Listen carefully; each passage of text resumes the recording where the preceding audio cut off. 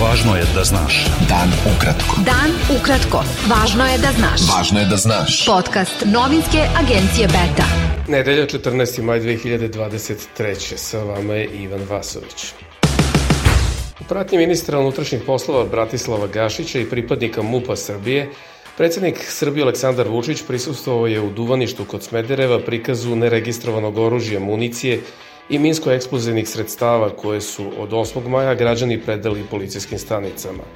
Vučić je potvrdio da je država odlučna da sprovede svoju odluku i da će građanima do 8. juna biti omogućeno da bez posledica predaju svo neprijavljeno oružje, municiju i eksplozivne naprave, ali posle tog roka, prema rečima predsednika, biće primenjene represivne mere za držanje neprijavljenog oružja i municije. Predsednik Srbije Aleksandar Vučić i danas optužio deo opozicije da želi vlast bez izbora, te naveo da u Beogradu neće biti novog Majdana, odnosno smene vlasti posle protesta na ulicama i oružanih sukoba poput onog 2014. na trgu Majdan u ukrajinskom gradu Kijev. Neće biti Majdana u Beogradu, neću da prihvatim da frustrirani lideri opozicije koji ne mogu da pobede na izborima i koji se ponašaju kao najgore hijene to traže, rekao je on ne precizirajući na koga misli.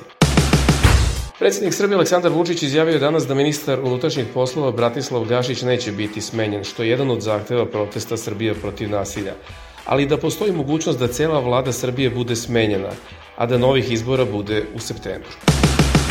Prva sednica radne grupe vlade Srbije za podršku mentalnom zdravlju i sigurnosti mladih održana je danas, a njen zadatak je da koordiniše krizni odgovor na potrebe porodica žrtava, učenika i nastavnika Beogradske osnovne škole Vladislav Ribnikar, u kojoj je ubijeno 8 učenika i školski čuvar, kroz hitne mere u okviru projekta koje će sprovesti Institut za mentalno zdravlje. Premijerka Ana Brnabić izjavila je da je od izuzetnog značaja da radna grupa počne sa delovanjem, što je pre moguće i dodala da će vlada podržavati, pratiti i koordinisati funkcionisanje te radne grupe, ali da će glavnu reč voditi stručnjaci, čiju će svaku odluku vlade u potpunosti poštovati i sprovesti u delu. Lider Dveri Boško Obradović ponovio je danas stav svog pokreta o neophodnosti formiranja prelazne vlade, oslobađanju medija i stvaranju uslova za poštene izbore. On je to izjavio povodom nagoveštaja predsednika Srbije Aleksandra Vučića o mogućim vanrednim izborima u septembru. Politički analitičar Đorđe Vukadinović izjavio je da je predsednik Srbije Aleksandar Vučić danas izašao u javnost sa do sada najdirektnijom najavom za vanredne izbore u septembru, ali je ocenio da u tome i dalje ima jedna pogodbena nota. On je za agenciju Beta ocenio da je Vučić time želeo da smanji pritisak uoči novog protesta Srbije protiv nasilja, koji je za petak zakazao deo opozicije i da mu je glavni motiv da u opoziciju unese konfuziju, dileme i podele. Šef poslaničke grupe Narodne stranke u Skupštini Srbije Miroslav Aleksić pozvao je danas građane da u petak 19. maja dođu na protest ispred Skupštine Srbije, koji će trajati do ispunjenja svih zahteva, ili dok predsednik Srbije Aleksandar Vučić ne kaže da će svi zahtevi biti ispunjeni. Beta. Dan ukratko. Budi u toku. Predsedavajući Organizacijom za evropsku bezbednost i saradnju Bujar Osmani ocenio je da je Bosna i Hercegovina postigla jasan napredak u unapređenju mira i bezbednosti i jačanju demokratije i vladavine prava u poslednjih 25 godina. To se ne može uzeti zdravo za gotovo i neophodno je ovakav napredak čuvati i produbljivati, naveo je Osmani, koji je ministar spoljnih poslova Severne Makedonije, saopšteno iz misije OEBS-a u Bosni i Hercegovini posle njegove dvodnevne posete toj zemlji. Lideri Demokratskog fronta saopštili su da su konstituenti tog saveza odlučili da političku borbu nastave pojedinačno, ali da među njima nema sukoba i svađa. Lideri Nove srpske demokratije Andrija Mandić, Demokratske narodne partije Milan Knežević i Pokreta za promene Nebojša Medojević su to saopštili na današnjoj zajedničkoj konferenciji za novinare i uoči predaje izbornih lista za predstojeće vanredne parlamentarne izbore 11. juna.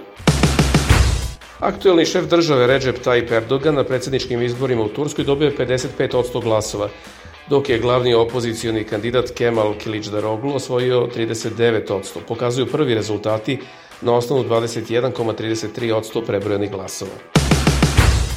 Ukrajinski predsjednik Volodimir Zelenski pozdravio je podršku Berlina Kijevu, navodeći da je Nemačka pravi prijatelj i pouzdan saveznik Ukrajine. Ukrajinski predsjednik dočekan je u Berlinu uz vojne počasti u prvoj posjeti glavnom gradu Nemačke od pokretanja ruske invazije na Ukrajinu.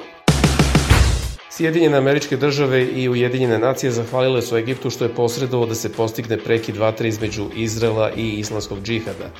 SAD su pohvalile i ulogu Katara u dogovoru, a sekretarka za štampu Bele kuće Karine Jean-Pierre je izjavila da su američki zvaničnici blisko sarađivali sa regionalnim partnerima da spreče dalji gubitak života i na obnovi mira za Izraelce i za Palestince. Bio je to pregled vesti za nedelju 14. maj 2023. Sa vama je bio Ivan Vasović. Pratite nas i sutra. Pratite nas na portalu beta.rs I društvenim mrežama. Važno je da znaš. Dan ukratko. Podcast novinske agencije Beta.